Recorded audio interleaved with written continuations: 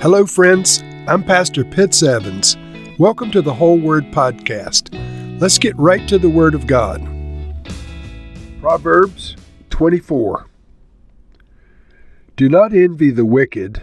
Do not desire their company. For their hearts plot violence, and their lips talk about making trouble. By wisdom a house is built, and through understanding it is established. Through knowledge, its rooms are filled with rare and beautiful treasures. The wise prevail through great power, and those who have knowledge muster their strength. Surely you need guidance to wage war, and victory is won through many advisers. Wisdom is too high for fools. In the assembly at the gate, they must not open their mouths. Whoever plots evil will be known as a schemer. The schemes of folly are sin, and people detest a mocker. If you falter in a time of trouble, how small is your strength? Rescue those being led away to death. Hold back those staggering toward slaughter. If you say, "But we knew nothing about this," does not he who weighs the heart perceive it? Does not he who guards your life know it? Will he not repay everyone according to what they have done? Eat honey, my son, for it is good. Honey from the comb is sweet to your taste. Know also that wisdom is like honey for you. If you find it, there's a future hope for you, and your hope will not be cut off. Do not lurk like a thief near the house of the righteous. Do not plunder their dwelling place.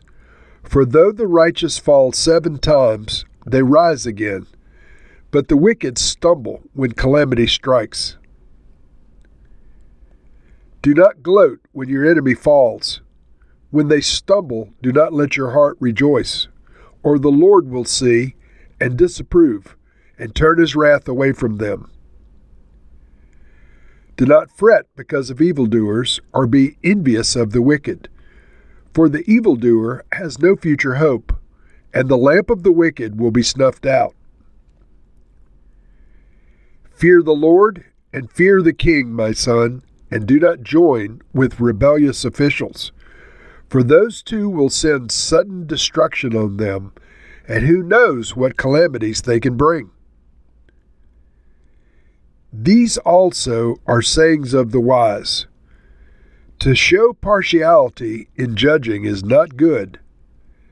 Whoever says to the guilty, "You are innocent," will be cursed by peoples and denounced by nations. But it will go well with those who convict the guilty, and rich blessing will come on them. An honest answer is like a kiss on the lips. Put your outdoor work in order and get your fields ready. After that, build your house. Do not testify against your neighbor without cause. Would you use your lips to mislead?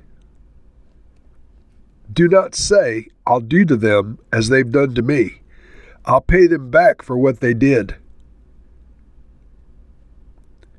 I went past the field of a sluggard, past the vineyard of someone who has no sense. Thorns had come up everywhere. The ground was covered with weeds, and the stone wall was in ruins.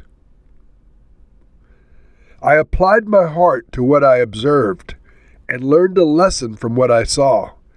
A little sleep, a little slumber, a little folding of the hands to rest, and poverty will come on you like a thief, and scarcity like an armed man.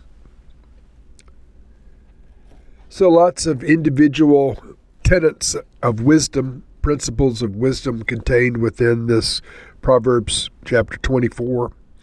Verse 3, by wisdom a house is built, and through understanding it is established. Through knowledge its rooms are filled with rare and beautiful treasures. Of course, this has a dual meaning.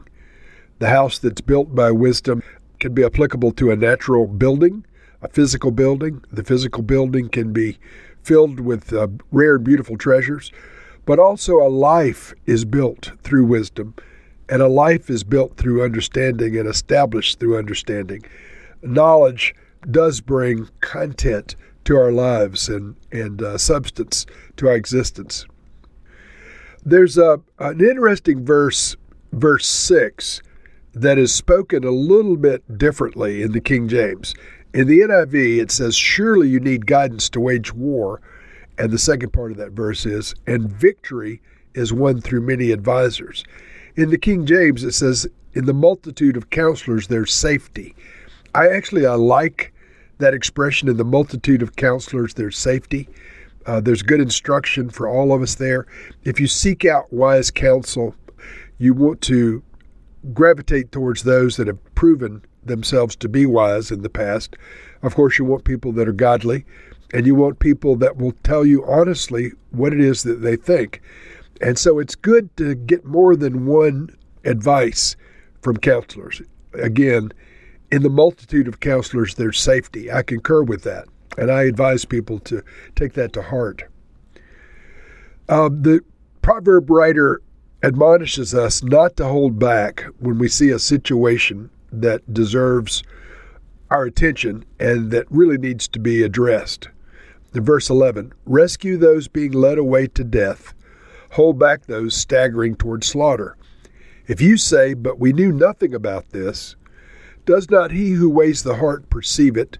Does not he who guards your life know it? Will he not repay everyone according to what they've done?"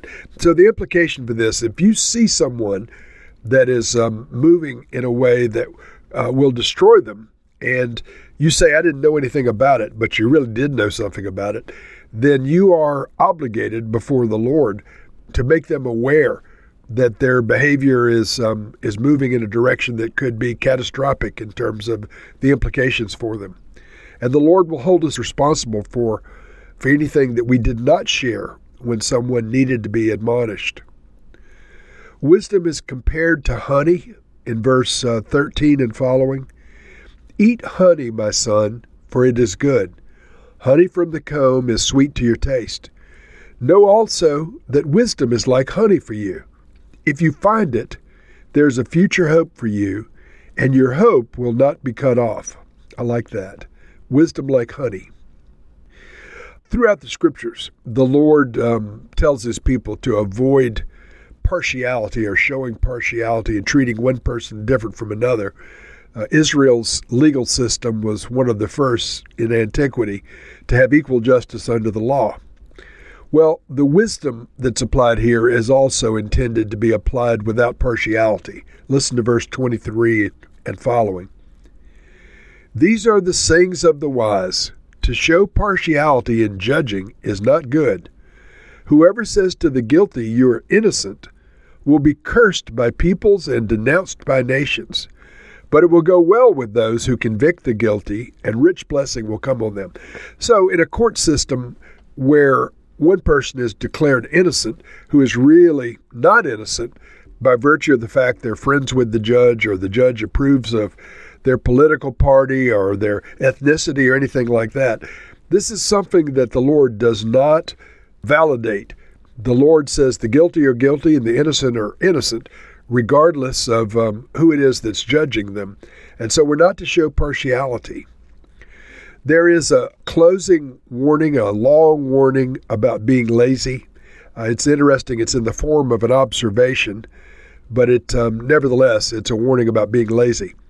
Verse 30, "I went past the field of a sluggard, past the vineyard of someone who has no sense. Thorns had come up everywhere.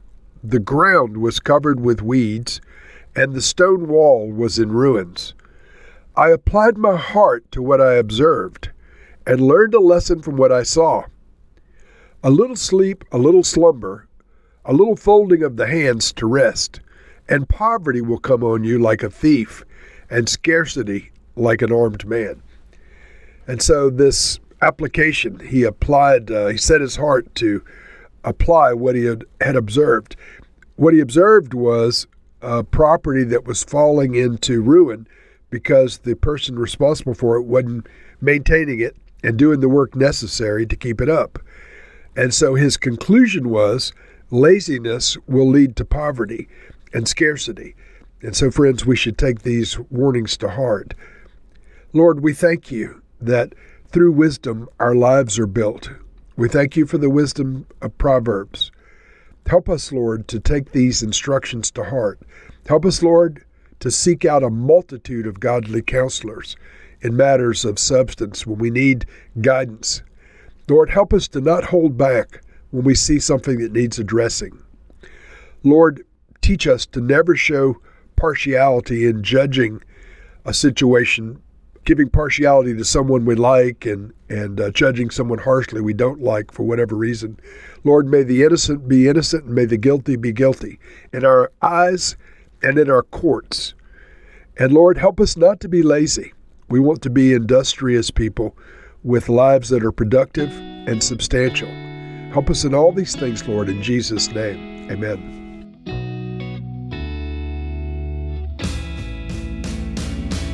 Thank you for listening to this episode of The Whole Word. It was brought to you by Whole Word Fellowship and the Northern Virginia House of Prayer. If you were encouraged, please share our podcast with your friends. We'd also appreciate it if you'd hit subscribe in your favorite podcast app and take a few moments to write a review. If you'd like more information on our church and our ministry, you can go to wholeword.net or wholewordpodcast.com for more information. Thank you again, and may the Lord Jesus bless you today and always.